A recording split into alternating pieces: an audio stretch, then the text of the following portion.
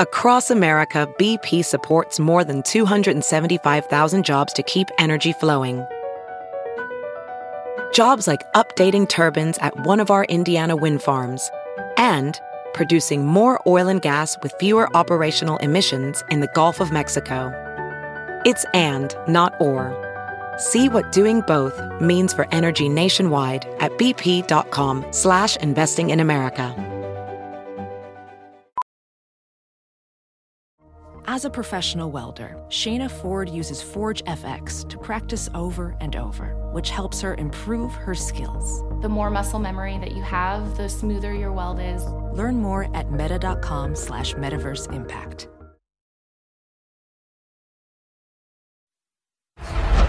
Billionaire businessman Jeffrey Epstein was arrested in New York Saturday on federal charges related to sex trafficking.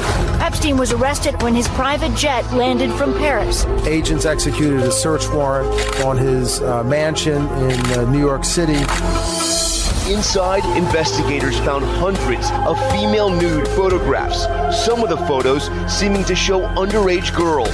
He is now facing up to 45 years in prison on charges that he was running a sex trafficking ring in the early 2000s that included underage girls as young as 14 years old. The arrest of Jeffrey Epstein in July 2019 shocked the world. Even if for some it was a long time coming. The chilling rumors, at last, seemed real as federal agents accused Epstein of masterminding the world's most extensive child sex ring. But he wasn't the only sex fiend thrust into the spotlight. Caught up in the scandal were some of the world's most powerful men. Previous accounts stated Clinton flew with Epstein on his private jet 11 times. A jet accusers say was equipped for sex with underage victims and was used to travel to Epstein's private island, nicknamed Orgy Island. Newly obtained documents show Clinton actually took at least 26 flights on Epstein's private jet to spots around the globe. A tape in the NBC archives of a Mar-a-Lago party shows Trump giving Epstein his personal attention. We know that Prince Andrew saw Jeffrey Epstein 2 years after he was convicted by a Florida court for child sex offenses. Nearly 15 years after Epstein was first accused of child sex abuse, it seemed he would face justice at last, along with his co-conspirators. But on August 10th, there was a shocking twist. Some breaking news right now. Disgraced financier Jeffrey Epstein has taken his own life while he was behind bars here in New York City. New York City's medical examiner ruled Jeffrey Epstein's death was a suicide and that he died by hanging himself in his jail cell. Jeffrey Epstein's death raises almost as many questions as did the shocking allegations about his life. Welcome to Epstein, Devil in the Darkness. I'm your host, Danielle Robay. As a reporter, this story has fascinated me from the beginning.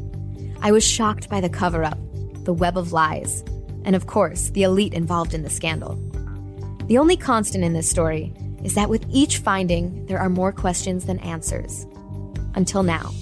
This podcast will answer those questions. We'll hear from people close to Epstein who are speaking publicly for the very first time and piecing parts of this story together that have yet to be told. Over the next 12 episodes, we will explore the twisted life and mysterious death of the man who masterminded a global child sex network, one that catered to world leaders, millionaires, and even A-list celebrities.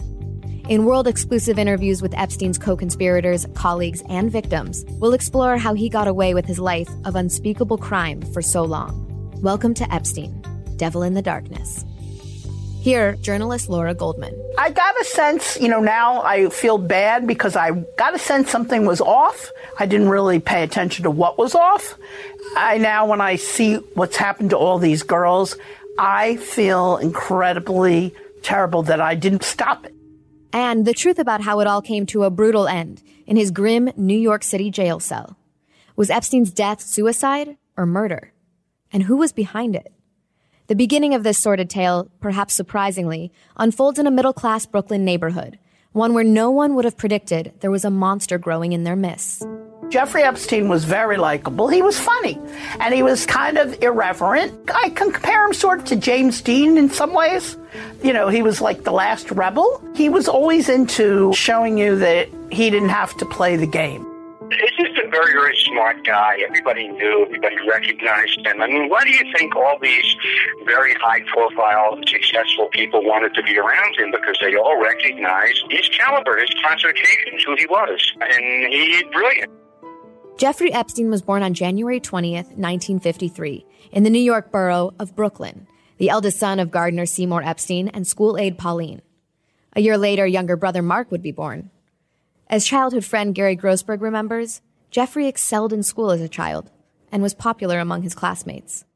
He was a friend of mine. He was a very, very kind person. I mean, I never asked him for anything. He never offered me anything. He always said to me, how are you doing? Are you okay?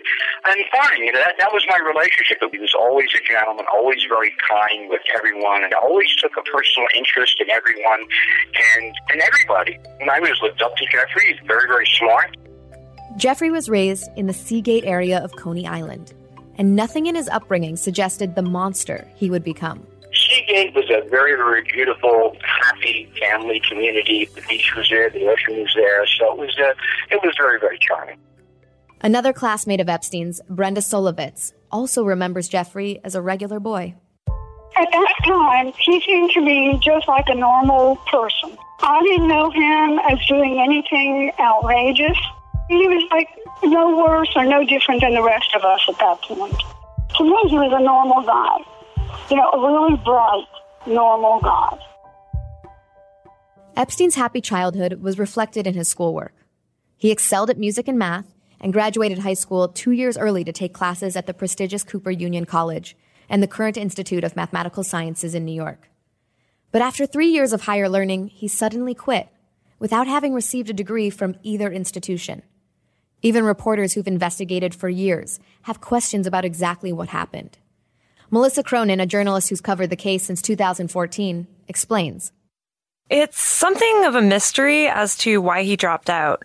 There's no record of any scandal or impropriety at that stage. It may just be that he couldn't hack it. Even his close friends seem mystified by it. Epstein's ability to charm those around him, however, was still developing. Despite his lack of a diploma, he somehow secured a position as math and science teacher at the elite Dalton School in Manhattan's Upper East Side.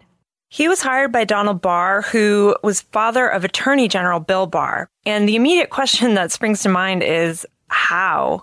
Here's a guy, just 21, he's a college dropout, and he's teaching the kids of some of New York's richest families. At Dalton, sources told Cronin Epstein seized his chance to make an impression on the wealthy parents of his students.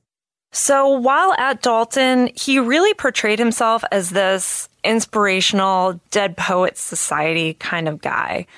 His students remember him as flamboyantly dressed, kind of lenient with the rules. There were even rumors he showed up at student parties. Somewhere along the line, he managed to impress one student's father who worked on Wall Street, and the guy gave Epstein the phone number of Alan Greenberg, who was chief executive at Bear Stearns. However, his time there was short-lived. Financier Stephen Hoffenberg explains. At Bear Stearns, Jeffrey Epstein was a junior partner, a licensed broker with the various SEC regulations that you needed to be licensed to sell securities. He violated the SEC rules at Bear Stearns in a number of financial transactions and was discharged for misconduct and lost his securities licenses without charging of misconduct at Bear Stearns. That didn't stop Epstein's rise. Instead of calling it quits, he went into business for himself. At just 28, Jeffrey Epstein had become one of Wall Street's so-called masters of the universe, making fabulously rich people even richer, and amassing a fortune for himself along the way. Among those in his increasingly elite social circle at the time was Jesse Kornbluth, author, screenwriter, and contributing editor for Vanity Fair. Jeffrey was Peter Pan. He looked young and was fit and cheerful and self-amused. He had an ironic smile, which is congenial to me since I find a lot of things ironic as well. And well, I guess the final thing to say is New York was not then, because of the huge interest in finance, populated by very interesting heterosexual men. There are many interesting gay men, but heterosexual men doing business, not so much. Jeffrey was one of the few.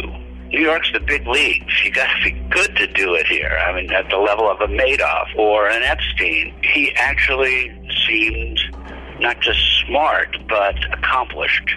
And those are very attractive. And he was unmarried, so he was the ideal extra man. He was invited places. So he made his way rather quickly.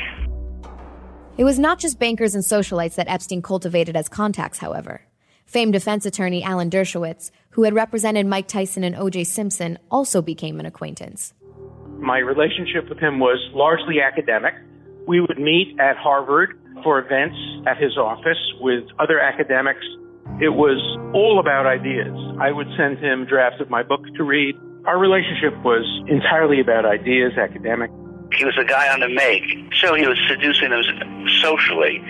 There was nothing about him of the freak and pervert that he would come to be. We're talking about people with a lot of money, billionaires, and people don't do that if a person is up to no good.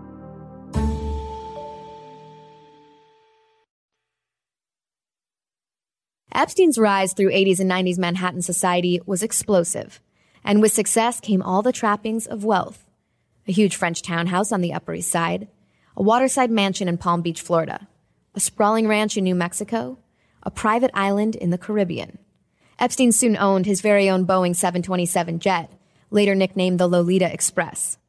Speaking exclusively to us under condition of anonymity, Epstein's longtime chauffeur reveals what happened behind closed doors as power-hungry Epstein began to bend the rules.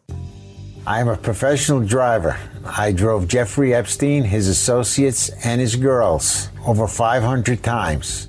I am going undercover here because I am afraid for my safety.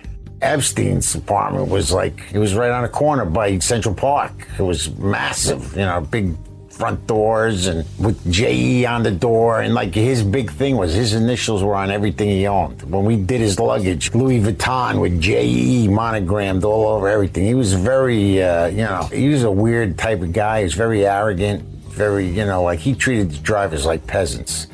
And he wanted, the car to be brand new, and he wanted to be treated like a big VIP. He was in his own world. He wanted to be the center of attention. He controlled everything around him. He called the shots. He would come off the plane casual, sweatsuit, sneakers, but we'd have a car there taking 20 bags to his apartment. He had, a truckload of luggage. We'd bring that we'd have one car take him or whoever was there, and then the other car would take all the bags because he had so many. But he'd come off pretty casual, He was a real hip type of guy, you know what I mean? He was like one of the guys he wanted to be, but when he got in the car, he acted like an idiot. It wasn't just Epstein's staff that began to wonder what was behind his facade. People had mixed views of Epstein. Jeffrey Epstein is not as smart as anyone says he is. I did not find him smart, and I know a lot of smart people. Brighter minds than I say that he had actually really very little ability, that his mind skittered, that when the conversation turned serious, he made an ironic joke and changed it. He changed the conversations. He had the ability to give you 3 lines about everything. But when you got to the 4th line, he couldn't get there. And then he was like, oh boy, I don't have anything to say now. I never thought he was intelligent, and you kind of knew he was creepy. If it was a dinner, he wouldn't actually show up on time. He would come later. And if it was a party, he was circulating either with the girls or the important people. If he wasn't going to screw you or take your money or need you to help him climb the social ladder, he kind of looked through you.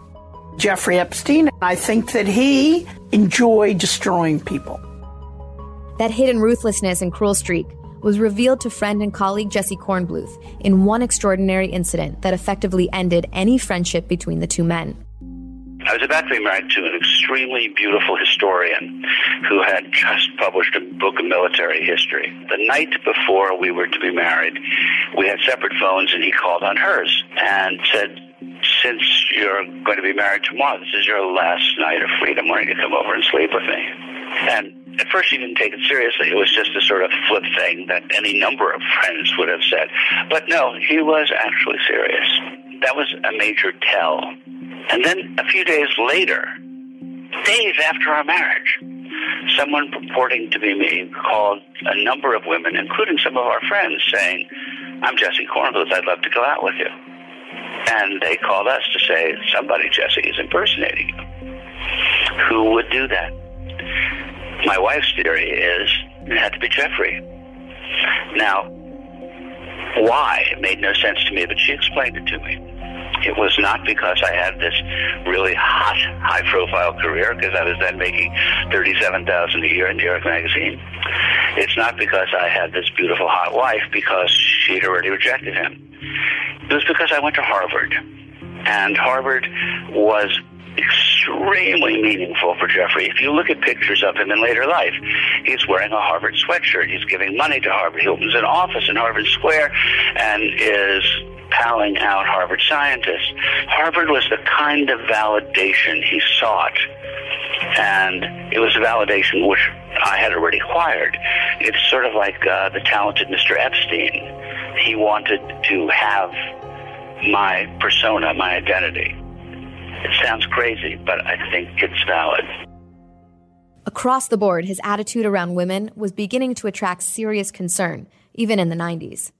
Jeffrey's nickname among the drivers was the pedophile, because we used to pick up these young girls. And this was years before he was arrested. I mean, it was a joke. We didn't really, we're going to pick up the pedophile, because we'd go and we'd pick up these young girls. I don't think we really believed that that's what was happening, but it comes to pass that that's the truth. That's what was happening. But we used to call him that. It was a big joke in the office all the time. Journalist Laura Goldman came into Epstein's orbit in the 90s through her friend Isabel Maxwell, sister of Ghislaine Maxwell. She remembers feeling uneasy from the start. I met Jeffrey Epstein at the same time I met Ghislaine in the 90s on the party circuit. I spent a lot of time in Palm Beach at that time. I'd been to their house on Brillo Way. It was kind of not my scene, and there were lots of young ladies.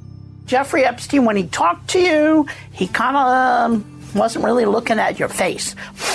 Let's put it that way. And if you weren't that pretty, he was looking at somebody else's rear end while you were talking. Yeah, you noticed it immediately. If you were going to survive the 90s, the party scene or whatever, you needed to know who the good guys were and the bad guys were. And it was clear that he was a bad guy right away.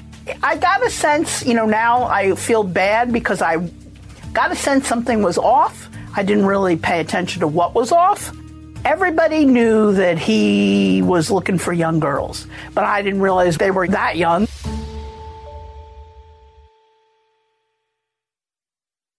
As the 90s became the 2000s, Epstein's taste for partying became more debaucherous. And Party Central at that time was his Palm Beach mansion on the exclusive El Brillo Way.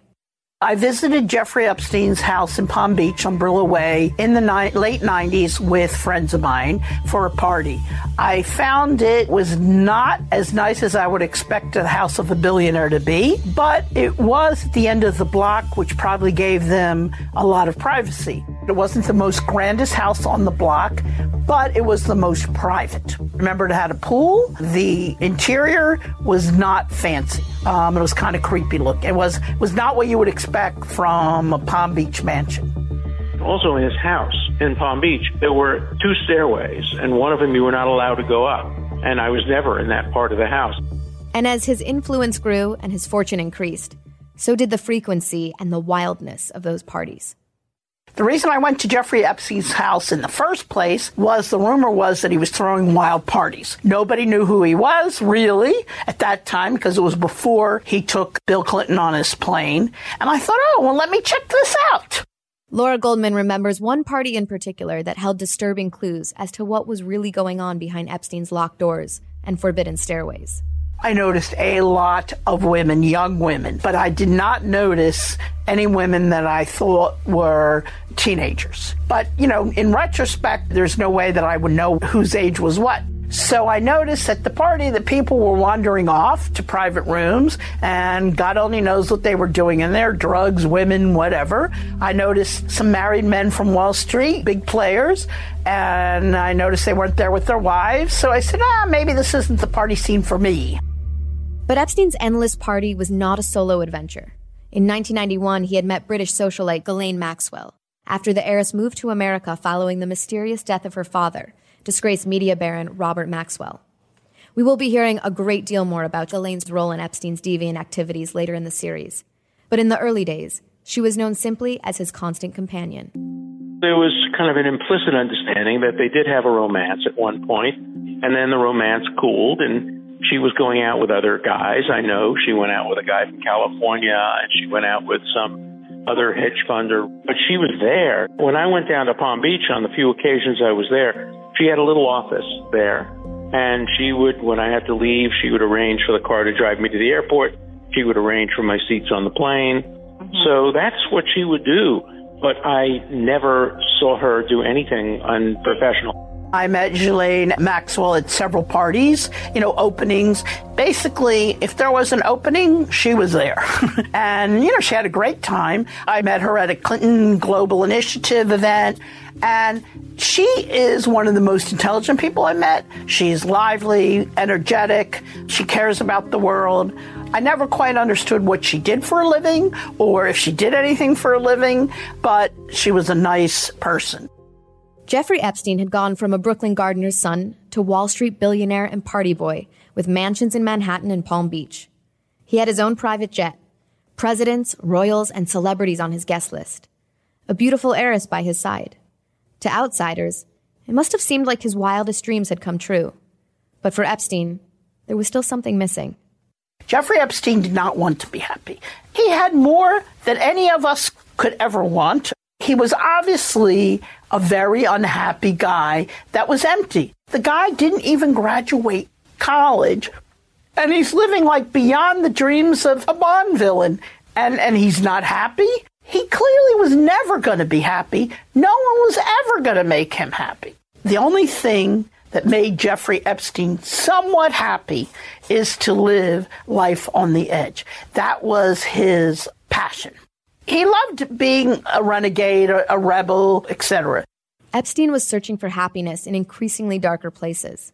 And there was one woman who was willing to do whatever it took to help him get there, even if it meant indulging his worst perversions. Laura Goldman says Ghislaine Maxwell seemed to be a willing co-conspirator from the start. She was in love with Jeffrey and wanted to marry him. And while it does not excuse what she's done, we all know that love makes you do crazy things. I believe that Ghislaine knowingly recruited young girls. I believe that she knew what Jeffrey Epstein would do to them. I believe that she just, in some crazy part of her mind, did not think it was wrong. And I think she thought keeping Jeffrey happy was her goal. Next time on Epstein, Devil in the Darkness. How did Jeffrey Epstein fund his life of excess and evil?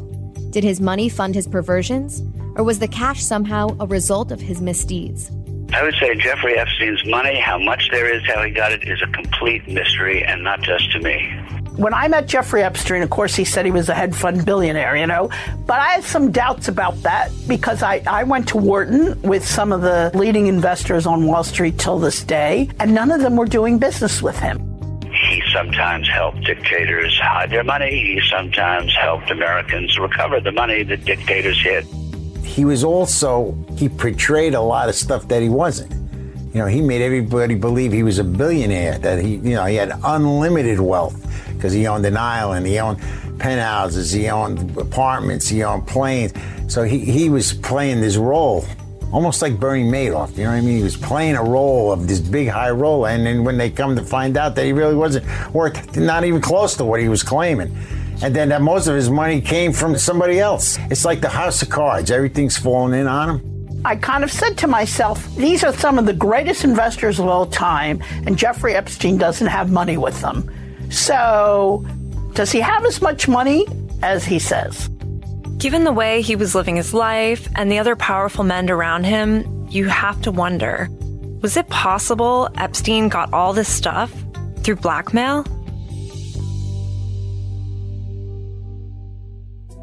Epstein, Devil in the Darkness is narrated by me, Danielle Robay, executive produced by Dylan Howard and Melissa Cronin, and is a production of Broad and Water Studios and Endeavor Audio. Executive producers also include Tom Freestone, James Robertson, Andy Tillett, and Robert Dixter. The series is written by Dominic Utton. Reporting by Aaron Tinney and Doug Montero.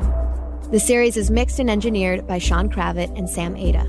There is so much more to this story, and you don't want to miss anything, I can assure you. Make sure you subscribe to Epstein, Devil in the Darkness, wherever you get podcasts.